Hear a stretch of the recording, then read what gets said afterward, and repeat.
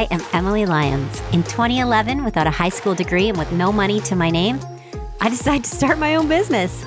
Since then, I've built several multi-million-dollar companies, and I don't plan on stopping. Being a businesswoman, CEO, serial entrepreneur, survivor, and general life enthusiast, I'm endlessly jazzed by the business of life, especially the stories of extraordinary people I've had the privilege to meet along my own improbable journey to success. I don't think it's fair to keep that privilege to myself, and I think you deserve to be utterly lifted and shifted by these people too.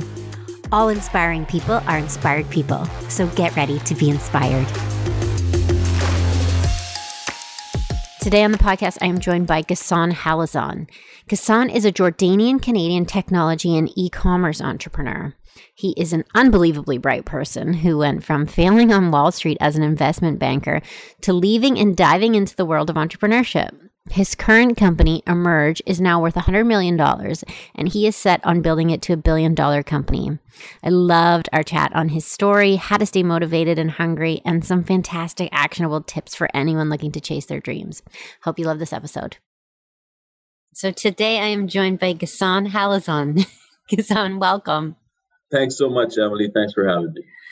Thank you for joining me. So now I have read all kinds of things about you. Amazing things.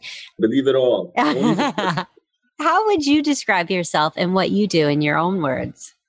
You know what, Emily? I've been, first and foremost, an e-commerce and technology entrepreneur. It's hard to imagine, but it's been 10 plus years doing this, scaling e-commerce companies, whether it's bootstrapping them from the ground up, funding them, growing them, restructuring them, selling them, you name it. It's been quite the PhD in the world of startups and in tech and really in sort of founder life and everything in between. How did you get started in that?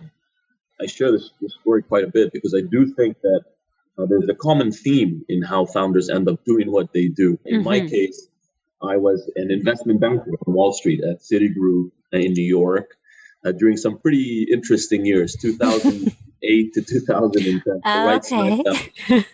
Right, back at the beginnings and ultimately the turbulences of the recession. And, I had an itch just like everybody else. The truth is, people say they get inspired out of nowhere, but in my case, and I'm sure in many other cases, it was out of necessity. I frankly was not an incredible banker, and that's putting it nicely. I think I was pretty terrible at my job, and it was only a matter of time before I was going to get booted. And given that the industry was in flux and out of favor, my mind started wandering, thinking through, new sectors, new areas. And I always felt that I wanted to run my own business. I always felt like I wanted to control my own destiny. And really when I saw the online movement in e-commerce and social commerce emerging, and this is 2010, I really felt compelled to participate in it and to compete in it. And so what I did was I essentially quit my job and partnered with a couple of guys I met on a blog, and the rest is history. 10 years later, we've really been through all sorts of trials and tribulations, but we've done quite well, I would say. And how old were you when you made this jump? I was around 25 years old at the time. So started at a relatively young age, and my first venture was really sort of my first foray into starting anything, right? In anything major with consequences. Within 2-3 years, by age 27, we had about 130 employees across the country in my original venture. And we didn't know what we were doing, but we were learning and we were making big mistakes. And frankly, that's part of the journey and how we got to where we are today, which is super exciting. You mentioned these mistakes. What are some of the biggest ones that you made? How many hours do we have? It's really been that sort of ongoing environment of continuously learning, continuously making mistakes. And if you're not making them, then you're not, trying, as they say. Absolutely. Right. I would bucket it into a couple of categories in terms of the types of mistakes. And some of them are purely structural mistakes early on, how to, structure agreements and incentivize employees the right way and make sure the board is set up the right way and things like that no one's ever taught us how to do is one bucket. I think the other bucket is a lot of times, sort of getting excited and thinking you're invincible, right? When things start growing so fast, as often is the case with technology companies, young founders especially seem to think that they're the chosen one, so to speak. And so they start thinking that they're invincible and that nothing can go wrong. And of course, that's exactly when things are Yes. going wrong. So I think, over the years, we've learned to, frankly, not get too excited if things are going too well, but also not to get too worried if you're dealt a bad card. And I think that's equally important. Like, I think there's something to be said about good composure and balance and ultimately resilience in times where things are down. And then I think thirdly, sometimes you make big bets, super talented people and hires that we thought were like remarkable talents, but turned out to be super weak team players. And so one of my big things that I talk about lately on LinkedIn and on social and through my talks and virtual talks these days is that we would really side with team players over talent any day. And I think hard work and just sort of good communication, great respect, mutual respect, I think goes a very long way in building an organization and an ecosystem that lasts and stands the test of time. I'd have to agree with you on that one. So your partners, you met them on a blog. Yeah, you know what? I met my original partners on a blog that was talking about different e-commerce trends. I was in New York, they were in Toronto. And this was for my original venture, by the way. I should have made clear. And what was that? Your original one? Our original business was a local deals business. Okay, yes, I have seen that. Right, and it was sort of the Groupon of Canada for some time, for 3-4 years at the time. So local deals on restaurants, spas, events, that sort of thing, which was brand new at the time. Local businesses didn't really have much of an ecosystem to invest in online and bring people through the door on a performance basis. So that was the venture. We scaled up from 0 to 130 employees. It was venture backed by some really world-renowned investors like Insight Venture Partners out of New York and Georgian Partners, an early Shopify investor. And, from that perspective, we were 3 or 4 25, 26-year-old guys really out of a garage, just like you read about and hear about in the movies, and just pushing our way through based on pure passion and grit. But then we learned a big lesson along the way, which was as we were growing and with a mentality to grow at all costs, so to speak, which is really a venture-backed or a Silicon Valley mindset to scale or die, or in other words, get to billions of dollars or not really matter. We really followed that mantra and we pushed hard and we did grow and we became number one. But we realized pretty quickly that, growth without scalability, without profitability baked into the model would really compromise our ability to control our own destiny. And so in many ways, that was one of the biggest learnings that we poured into Emerge eventually, which stands for Emerge, merging e-commerce companies onto a universal platform where all of these smaller sites share technology and resources and data. Ultimately was a more profitable, sustainable way to build e-commerce. And so that's a prime example of taking a mistake, and a big one at that, which was really sort of, the venture-backed mentality. When we took capital, we were told, hey, don't worry about making money today. Just grow for the next 3, 4, 5 years, and then reverse engineer profitability one day. Well, of course, that day never really came in my original venture. And so with Emerge, we've been building much more sustainably and profitably from the ground up. And that's one of the biggest differences between this company and one of my previous ones. So did you end up selling that first company or it closed? Yeah, so we ended up selling the business to an American company, and it was quite a restructuring. It was a suboptimal outcome overall, I would say. And again, to my point about learnings and mistakes, it was really, in a way, if you want to think of it as a really fantastic mistake to make. Now, it cost me on that, but at the same time, had that not happened, we wouldn't have built this $100 million plus company here with Emerge, which, by the way, is a TSXV listed company under the ticker ECOM. We would not have been in that position to sort of pour our learnings and build something better. And so that's again, the continuous journey of an entrepreneur is to continue to learn, be humbled by it, but never forget the lessons and apply it in a way that ultimately betters yourself, your company, and the shareholders and community around you. Did you end up having partners again this time around? Yes, we have multiple partners in Emerge, actually, that are either highly involved or supportive as advisors or shareholders. Some great names in Canadian technology and e-commerce. One of the first companies we acquired was Bytopia, which was Michelle Romano's original. Okay, yeah. Yeah, so she's obviously ClearBank and Dragon's Den, and Michelle's a good friend and advisor of ours here at Merge. We have Drew Green from Indochino, the custom suit company. He's the chairman here at Emerge and an investor. I can go on and on. We have a number of really fantastic technology, e-commerce. Fantastic. So the companies that you acquire, what catches your eye? So think of it this way. I mean, what's happening in e-commerce is super interesting. I mean, everyone's seen a version of that slide that says, or article that says, e-commerce has grown more in the last couple of quarters than it has over the prior decade, right? Because of the pandemic, accelerating retail dollars shifting online. And that's no different than you and me trying new things out while we were stuck at home, whether that's groceries or gym equipment or what have you. The world's changed forever, and e-commerce certainly been one of the big winners in a sector. Not that we like calling it winning at a time when so many people have, going through tough times. But the reality is that shift is a permanent one, and if anything, is just getting started. And so from our perspective, when we acquire companies, we're looking for a couple of things, really. First of all, we're looking for them to be what we call a niche market leader within e-commerce. So we like very specific categories that exhibit sticky behavior, sometimes in underserved markets. So they're not necessarily super competitive and have these big boys at the table with huge dollars behind them. So we really zoned in on these niches. For example, golf. We own a brand called Underpar, which is the market leader in golf experiences.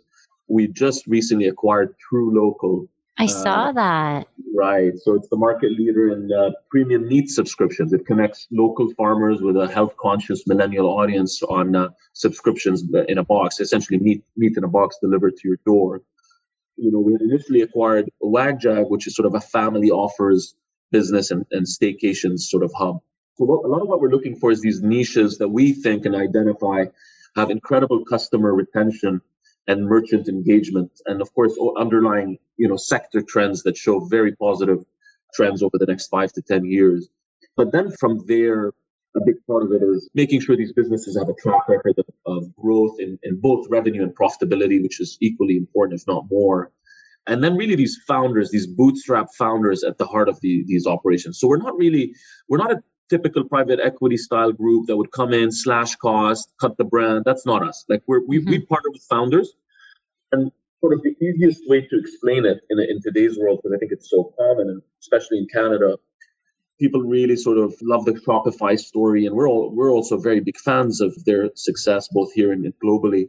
But in a way, if you think of the e-commerce landscape, what's happening is you have Amazon, which is really building this undeniable retail empire, right? And then you have sort of Shopify coming in saying, hey, you know what? We're going to arm the little guy. We're going to power the rebels and help them grow these cool bootstrap brands and businesses that care about their communities, and then really doing a terrific job keeping things lean and mean.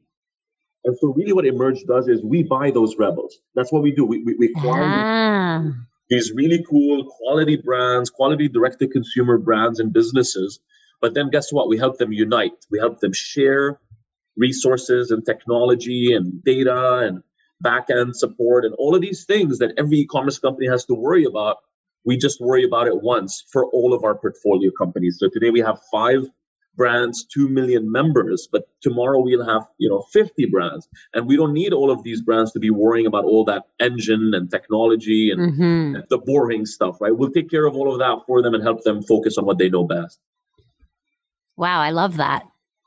It's a great mission, empowering the underdogs.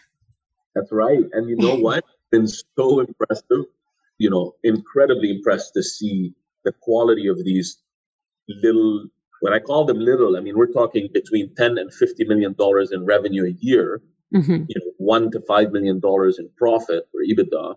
And, we've just been blown away at the level of talent out there and the number of target companies that we're looking at to acquire. We're just fascinated by this, sort of small to medium-sized e-commerce landscape. I love True Local. I love all their branding. I love everything that they stand for. I thought that's a brilliant idea.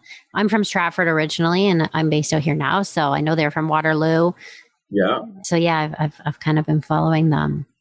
They're growing terrifically. I mean, you probably see their customer reviews. I mean, some of the best that I've seen, to be honest. They have almost like a sort of a cult following on social. It's super cool. And especially now, that's perfect. It's a perfect company to have during a pandemic.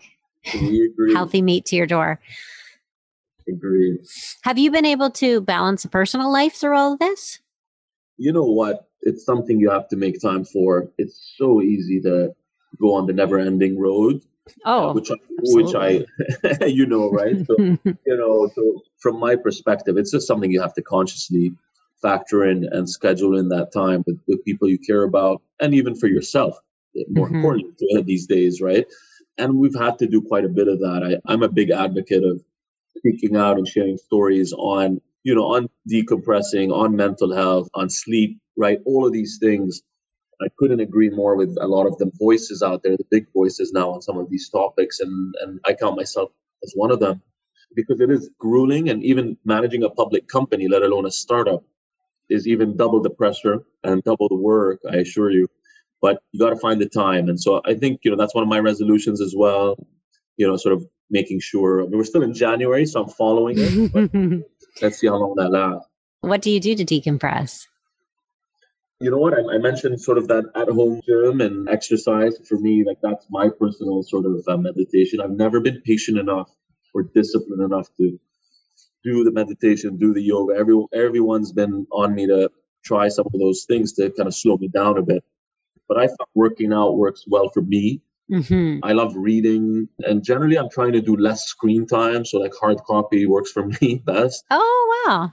I think it's a joy for me to just spend more time on things that I'm passionate about. I love, like, one of the reasons I love books and movies, I love storytelling.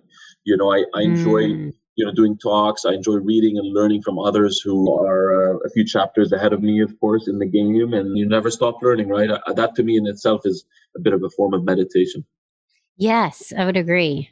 You know what I found recently on YouTube? They have these 5-10 minute yoga meditations, and those I can get through, because I'm like you, I can never sit through a full one. But so I've been loving those, because it's like, okay, done. I can concentrate. Or anything that's working. I will. Yeah. So what do you think is the key to success? If you had to put your finger on, one specific thing. I think everyone has to, or, everyone is in the best position to share what's worked for them. Don't think I'm in a position to comment too broadly on the topic. I think for me, if you look at, my path from disgruntled investment banker, if you can call me that, although they were probably more disgruntled with me than me with them during the Wall Street days. But if you see that path, if you plot or chart that path from disgruntled banker to CEO of $100 million public company, I think there's a lot in there. But again, main themes to sum up, never give up is been one of my big things. You'd be surprised how many people are so close to breaking out or getting the result they were originally hoping for, but never get to see it because they quit right before it, right? Heartbreaking. So I think that's one aspect that, I could have easily, after my original venture, when things, didn't necessarily pan out as I initially envisioned, partly because we were too young and, as I say, got some different pressures to take the company in different directions. But I could have easily, and I got that talk a lot, Emily. I got that talk that, listen, you've tried your hand at this thing. You have an MBA. Why don't you go back, do banking? Why don't you do something more focused and certain? And it could have been easy for me to jump back in. And I got those calls. But I said, you know what? I've learned something very valuable out of my initial years, and I want to apply it. And I want to apply it in a way that rights everything that was wrong. And I want to actually see if there's something there. Well, guess what? It didn't turn into something right away either. My current venture, Emerge, took 4 years to get to the point where, as I say, we grew that business from $0 to $100 million in market value. And again, a lot of trials and tribulations along the way. But I would never have been here had I given up after my initial run. And so I think that's probably easily the biggest lesson, i.e. resilience, stepping back up, and no matter how many times you're knocked down, sort of coming back up, shaking it off, and believing in yourself and believing in the journey, which is super important, right? Like it's not just that everything has to make sense now. It's just that as long as you're learning, growing, networking, thinking through things, documenting, you're just going to be better for it. And it's just a matter of time from that point on. I love that. Were your parents entrepreneurs? I would say my father, to some extent, dabbled in it. I mean, my father was an engineer, which typically comes with a pretty conservative, focused approach and attitude towards life. But he wasn't exactly a standard engineer either. I think he was always, sort of an out-of-the-box thinker for sure. And at some point when he retired, he ended up dabbling in. I'm originally from Jordan, and my father was actually pretty much, if not the first, one of the first boutique hotel owners in Jordan. So he built a charming Italian-themed boutique hotel over there at a time when only chains and big names were sort of the norm. So I remember growing up that way. I remember growing up when I was, 8, 9 years. I must have been in 3rd or 4th grade at the time. And after school, we'd go straight to my house and pick up my mom's famous tiramisu and drive it to my dad's hotel, because that was the secret mama's recipe that was a dessert at the restaurant in the hotel. And so I would go in and it would be jam-packed and stuffy. This was 1993, and tablecloths and, sort of the waiters all dressed in their suit with their bow ties and stuffy and old smoky. And I would deliver the magical tiramisu and call it a day. That's amazing. How old were you when you guys moved here? So my parents are actually still in Jordan, and most of my family is back in the Middle East, scattered between Jordan, Dubai, and a bit of London. So I've been here in North America for about 16 years. I initially came here to study at McGill, ended up doing my MBA at Georgetown in Washington, D.C., did a couple of years in New York, as you know, and then I've been doing 10 years plus based out of Toronto in technology and e-commerce. Do you think you'll stay there? You know what? It's just been an incredible time to be here in Toronto. The tech ecosystem, the international exposure, the support, right? And at times like these, countries like Canada, and there aren't many, by the way, they really shine in terms of the support they give, whether it's businesses, entrepreneurs, largely. I mean, we built a great social network here, and it's an inspiring place to be. I always say, if you're not in your hometown, you better be in a city that's happening and on the rise. And it's hard not to think Toronto isn't on the rise. So I like it a lot. Longer term, obviously I have roots back in the Middle East, so I expect to do a lot more there and connect. Both worlds would be the ideal dream. Are they still building the Google hub in Toronto? You know what? Last I heard they were, but I haven't been following. Because that was going to be a huge spike for Toronto tech. Totally. I think there's a lot of tech happening around here. And you mentioned True Local with Kitchener and Waterloo. And I think largely there's just a lot happening in Ontario and specifically Toronto. Influence and the talent and the capital available has just been next level. Do you think that you'll start any of your other own companies again? Or are you just going to focus on the acquiring? You know what? Right now with the merge, we've mostly been focused on acquiring these companies. We do have examples of where we've spun out some sister sites like Just Golf Stuff, which is a golf equipment portal, and BeRightBack.ca, which is a local travel business, right, for localized sort of nearby last-minute staycations and escapes. Obviously, all post-COVID world themes. So there is a mix of both. I think acquisitions is our focus. Mm-hmm. But personally, I can't think of anything outside of Emerge right now. I'm so buckled up and focused on building this from $100 million to $1 billion over the next 5 years. That's my mission right now, business-wise, and that's what I owe to my team, my shareholders, and my overall community. I think there's a lot of people that have reached out saying, hey, they're investors in TSXV e-com, and for me, that's a big responsibility. And I come to work every day ready to crush it. How many people are there at the moment that work there? So at Emerge, overall, we have about just under 100 staff, and that's a mix of obviously the employees that join with True Local, Underpar, our other brands, WagJag, Be Right Back, Just Golf Stuff, as well as the HQ team at Emerge that supports the rest of the portfolio. How has that been with COVID for you? To be honest, again, we don't like to say COVID was a great event. Obviously, it was not for the world. In our case, it was, again, inevitable that e-commerce was a winner. Now, that doesn't mean every vertical flew sky high, but definitely in the cases of, as you can imagine, groceries, golf, which happened to be the envy of all other experiences, essentials, all equipment and goods in general, all of that's just been terrific for us.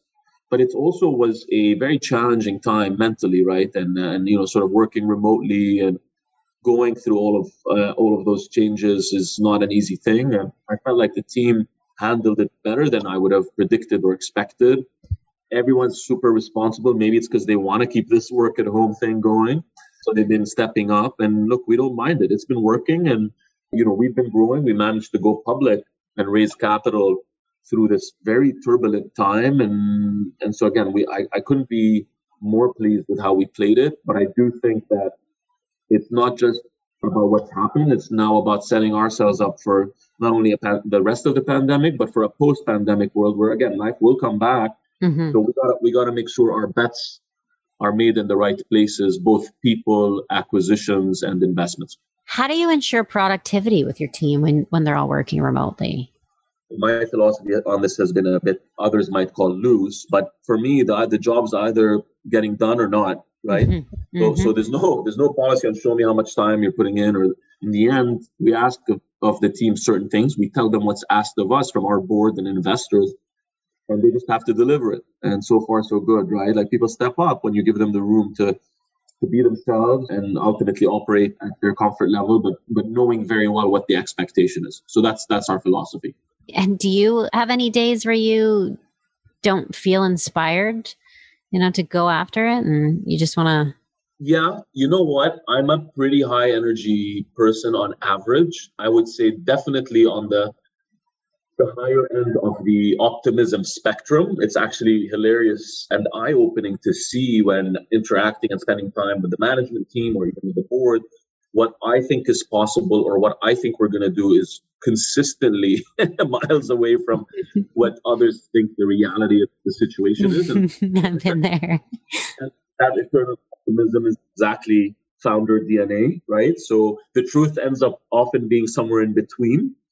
But I can definitely say, with a straight face, that a number of things that I've said over the course of my journey to people that I thought would happen, when I got those pale looks about the possibilities, I can, very clearly report that multiple times, especially when it counted the most, that we've been able as a team to deliver much better than what was expected from the team itself. And that's by pushing the impossible in a way, and maybe not reaching that impossible territory, but maybe reaching 90 or 99% of what we thought, or what I thought could be possible.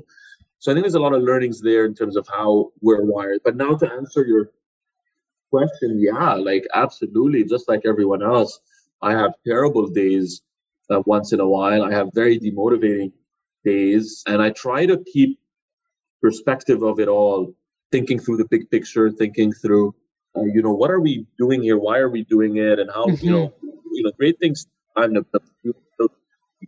be the go-to name for e-commerce brands as a portfolio. That's not a 1 or 3 or even 5-year journey. That's a 10 or 20-year journey to cement our status and repeat the success and the growth time after time after time. So to be upset about a bad 3 days or week or month, I think it defeats the purpose. But I'm human just like everyone else, and we all have our bad days.